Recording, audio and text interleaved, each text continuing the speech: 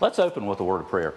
God, once again we come before you and we have to say to you, we're sorry. I'm sorry for the things that I've done that I should not have done. I'm sorry, Lord, for the things that I should have done that you called me to do and I did not do. In both cases, you call those things sin. And we're sorry for our sins. Thank you, Jesus, for coming to pay the penalty for our sins, for dying on the cross that we might have an opportunity to have eternal life with you. And now come, Holy Spirit, and fill us with your presence, with your love, with your comfort, with your peace, with your enlightenment, so that as we open these scriptures today, we may gain an understanding of what they're about and not just words on a page. We can't do that on our own. It has to come from you, Holy Spirit, so we're counting on you. These things we ask in Jesus' name. Amen.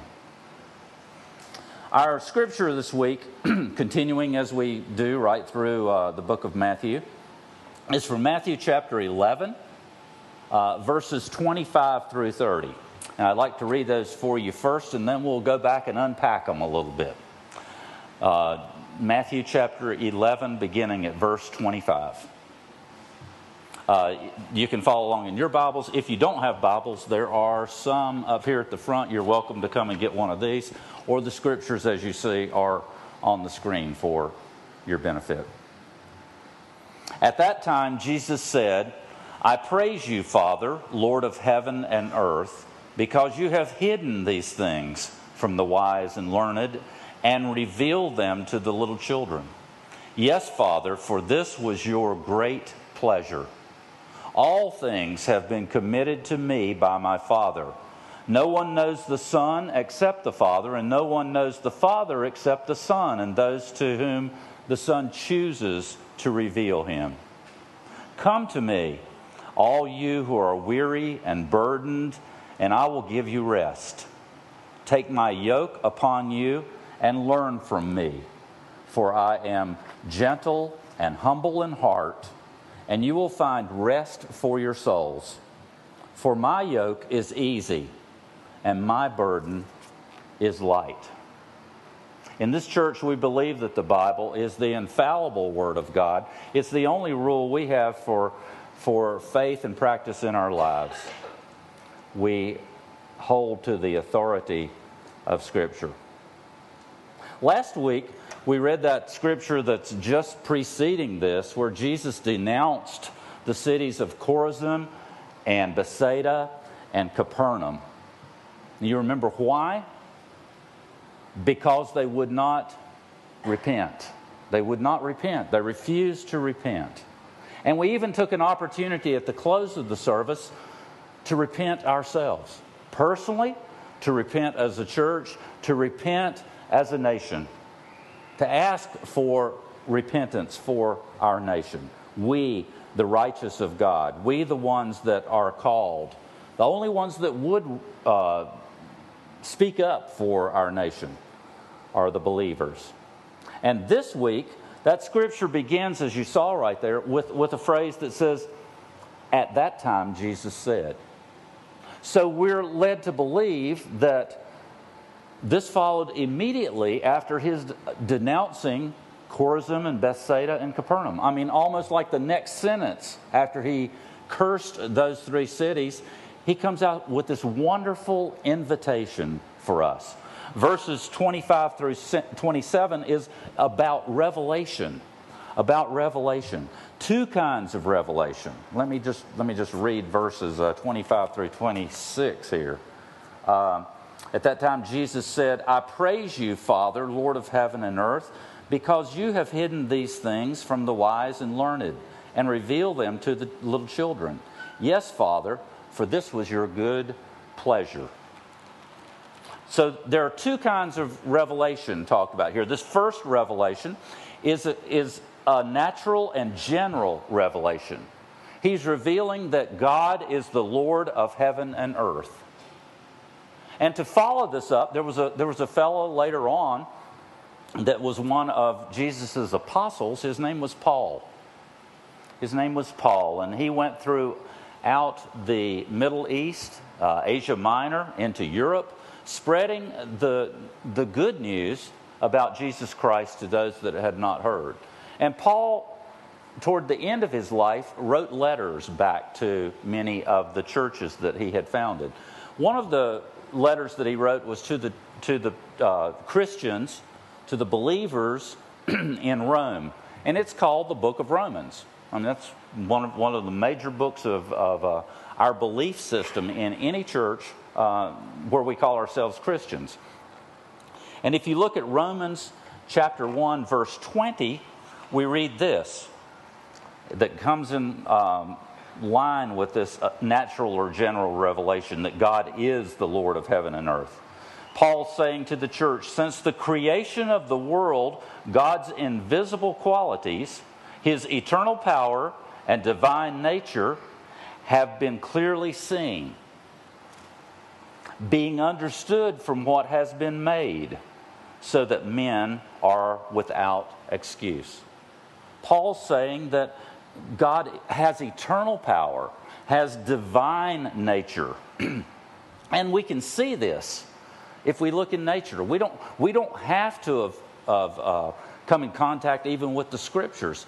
We look at nature and say, wow, who created this?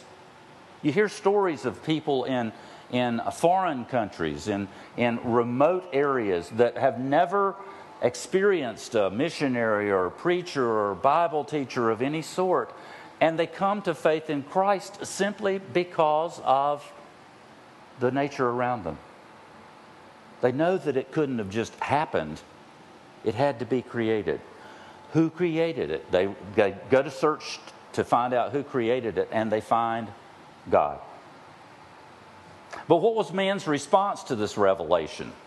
Well, it was the same response that we saw last week from the people, the cities in Chorazin, Bethsaida, and Capernaum. And Romans 1:21 and 23 that follows that verse I just read kind of speak to that. Verse 21, for although they knew God, they neither glorified Him as God nor gave thanks to Him. So yeah, they heard, they may have even kind of believed that God did exist, but they failed to glorify Him. They refused to do that. They refused to thank Him for what He had done in their lives and in their world. But their thinking became futile and their foolish hearts were darkened. Verse 22, although they claimed to be wise, they became fools. How? They exchanged the glory of the immortal God for images made to look like mortal man, and birds, and animals, and reptiles. Idol worship. Idol worship.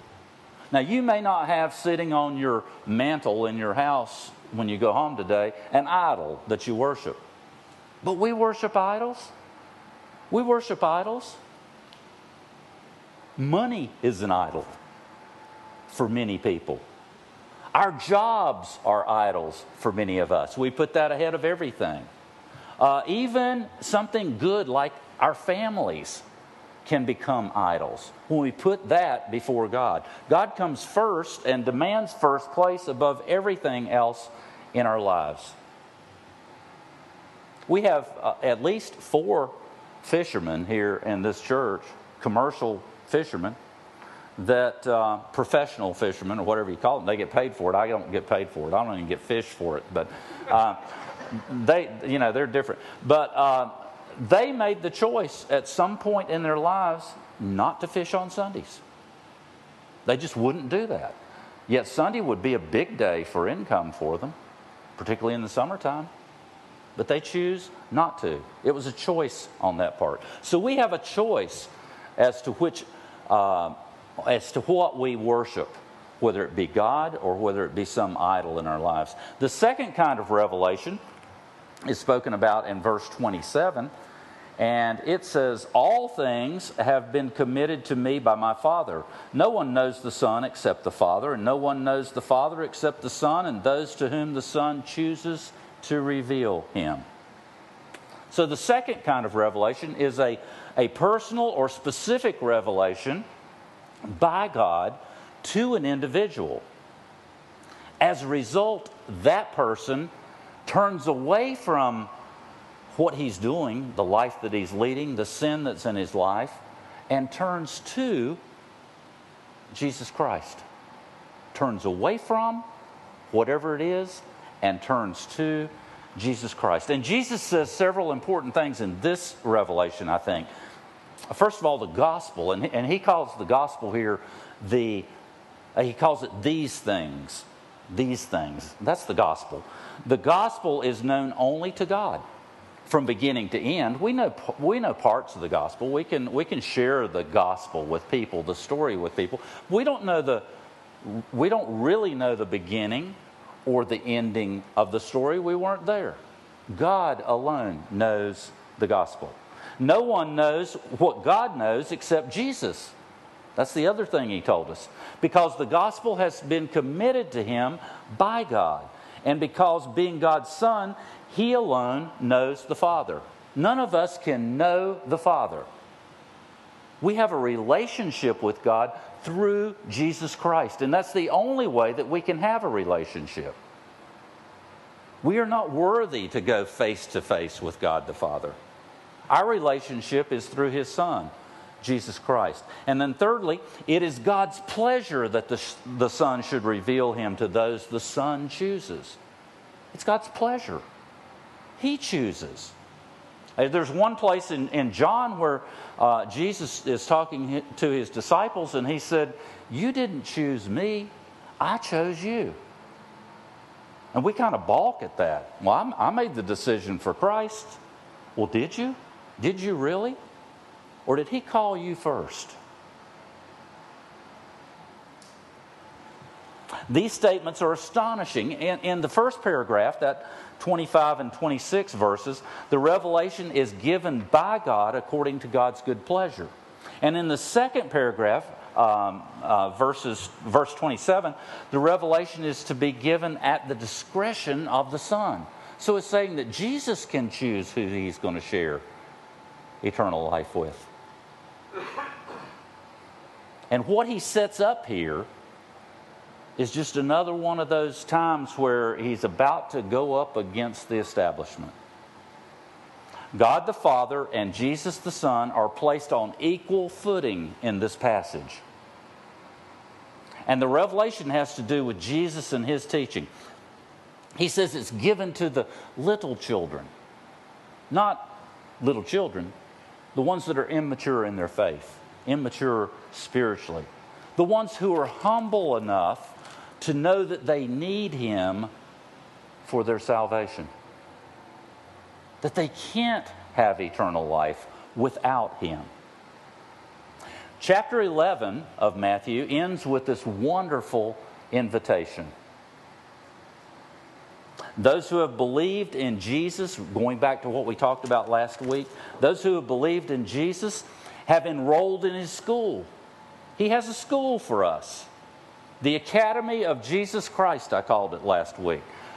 Those who believed in him have enrolled in that school in order that they might learn and they might believe all that he teaches. Let's look at verses 28 through 30. This is the invitation. He says, "Come to me, all you who are weary and burdened, and I will give you rest. Take my yoke upon you and learn from me, for I am gentle and humble in heart, and you will find rest for your souls.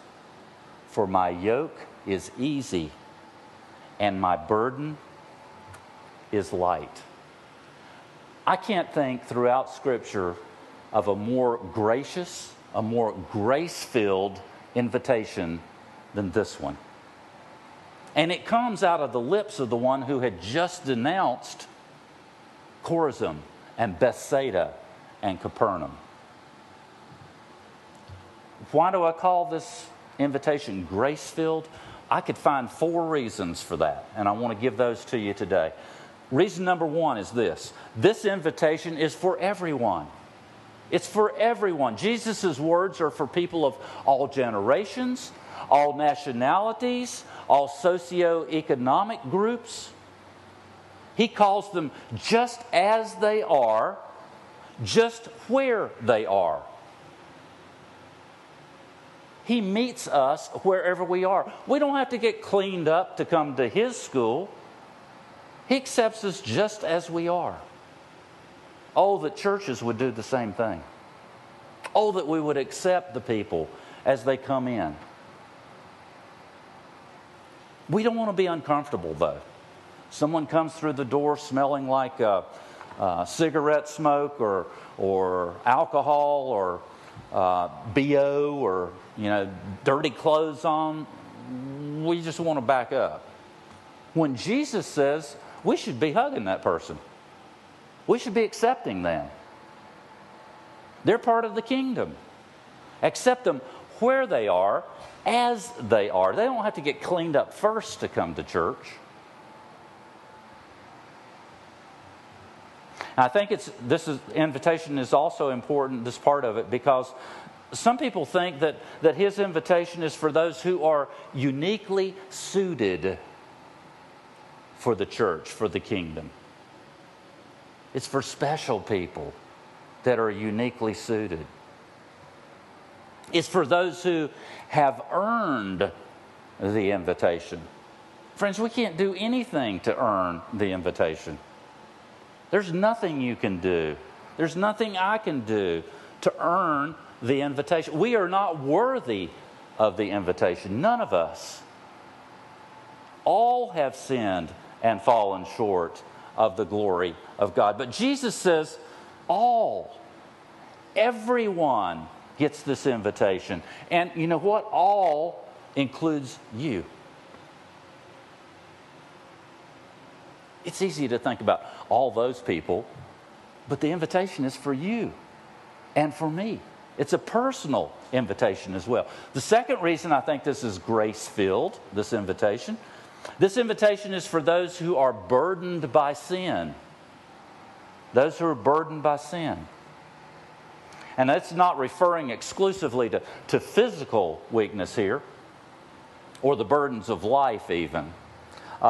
It refers more to those who feel like they've had sin or strongholds heaped on their backs. And therefore, they need a Savior. Therefore, they need a Savior. Chorazin, Bethsaida, Capernaum were cities that weren't burdened by sin. They had it pretty well. They thought they were getting along just fine with life. Economy was flourishing. The cities were growing. They were being known in that part of the world. But some of the people who were there, some few of the people who saw and heard Jesus were burdened by their sins. And these people came to believe that Jesus could lift that weight. He could take that burden away. So they listened to Him. They trusted Him. They turned to Him. They found salvation and they found eternal life in Him. You see, times of great movement by the Holy Spirit are always preceded by times of great repentance. That's why we looked at the scriptures last week. That's why Matthew puts those scriptures immediately before these. Repentance has to come first before the Holy Spirit will show up and do His work. What about us today?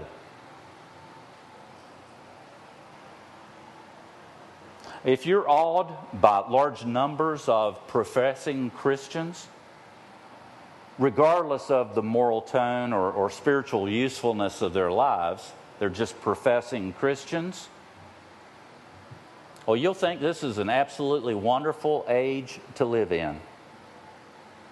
Since the Gallup poll tells us that there seem to be more than 50 million born-again Christians in the United States alone today. Wow. That's a badge we can wear, right? If you're impressed by large churches, you'll judge ours to be an age of exceptional blessing, since we, in these days, have built the largest auditoriums for worship in the history of the world. Ain't we doing good? But if you're looking for something else, for a mature knowledge of God and a genuine godliness in Christian people, and if you're anxious about the accelerating moral decadence in our world, even within the fellowships of professing Christians, then you've got to grieve for the state of the church in America today.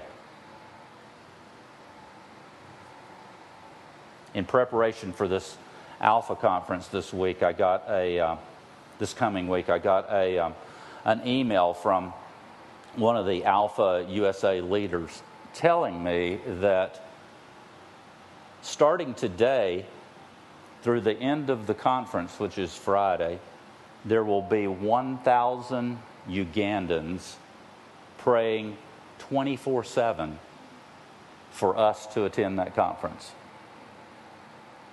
Ugandans. We couldn't get 1,000 people in America to come out and pray for 24 hours, 7 days a week for an entire week.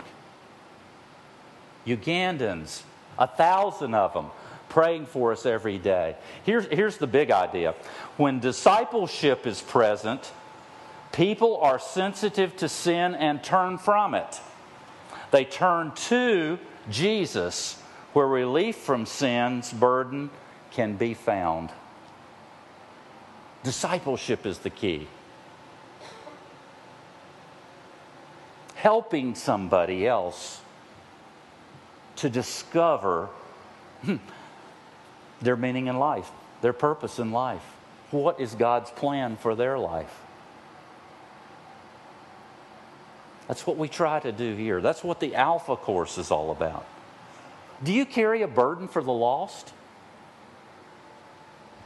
Do you carry a burden for those that are far from God? For those people that have not yet repented? For those people that we keep looking at out there? The ones, I love the windows because we can see out there. Those are the people that we're doing this for. Not for us. For them. Reason number 3 is this. The invitation is to learn about Jesus. When Jesus challenged his disciples, he says here, to learn from me, in verse 29. He was comparing Christ following to a school in which he was both the teacher and the subject matter. That's Christ following. And this is the school that every Christ follower has to enroll into. This is the school in which a lifelong course of study is prescribed. It's not a one-shot deal. It's not, I turn and I accept and man, I'm good to go. Let's get on with life. We enroll in the school and it's an ongoing course of study. When we finish one subject area, one practicality, then we're on to the next. And usually it's a little tougher one. That's just the way it works. And it goes on for our entire life. How do you define rest? How do you define rest? That's what our series is about. Get some rest. We found an excellent description of rest in the Message transliteration of the Bible. We're looking at the same area of Scripture, Matthew 11, 28 through 30. This is what the Message says. Are you tired? worn out, burned out on religion, come to me. Get away with me, and you'll recover your life. I'll show you how to take a real rest. Walk with me and work with me. Watch how I do it. Learn the unforced rhythms of grace. I won't lay anything heavy or ill-fitting on you. Keep company with me, and you'll learn to live freely and lightly. That's rest. That's real rest. Reason number 4. The invitation offers rest for tired people. Rest for tired people. And as I close out here, I'm going to ask Walt and our ministry team to come on up. We're going to have an opportunity at the close of today's service, just like last week, to respond in a very personal way. The 4th reason the invitation offers rest for tired people. In fact, the invitation offers it twice. Not just once, but twice if you look at the Scripture. First, there's a rest that is given. A rest that is given. Verse 28 says, "Come to me, all you who are weary and burdened, and I will give you rest." That rest comes instantly. Instantly. When you first trust in Jesus Christ. But the second rest is a rest that is found. It's discovered, if you will. Verse 29 says, "Take my yoke upon you and learn from me. For I am gentle and humble in heart, and you will find rest." Find it. Find rest for your souls. That rest comes as we increasingly learn what it is to follow Jesus in our daily lives. That's discipleship. We build that relationship with Him. And Jesus is the only rest you or me or any other poor, struggling, burdened soul will ever need. You may find yourself today laboring under the burden, distressed by the burdens on your back.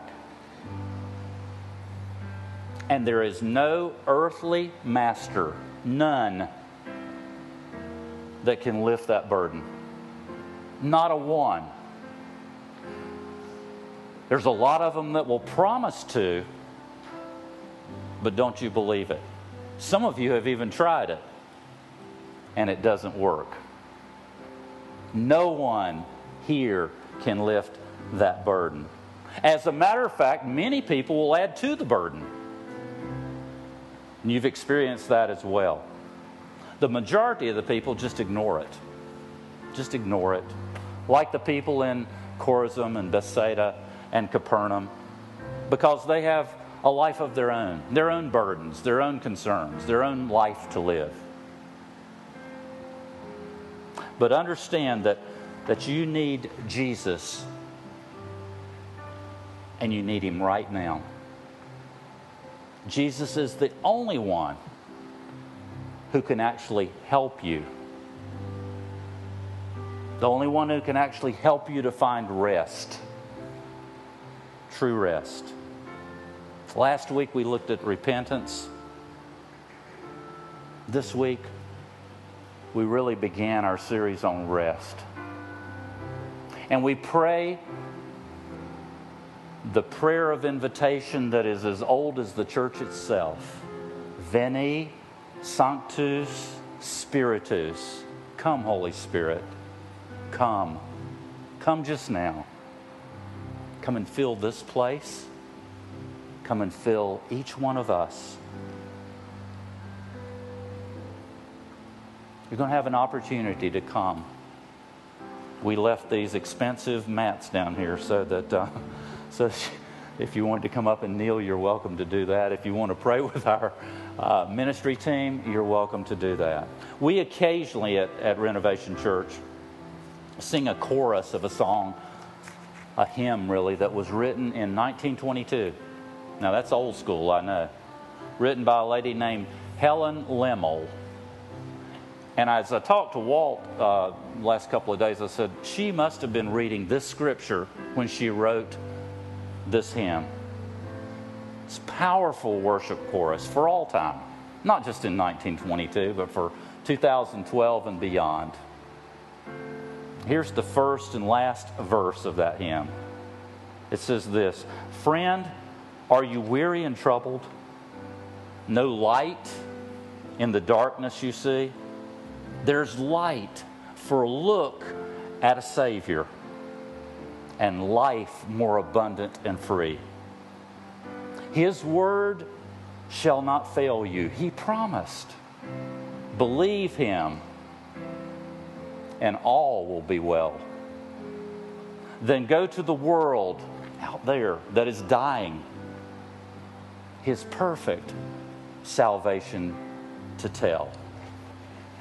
Won't you turn to him right now? Come.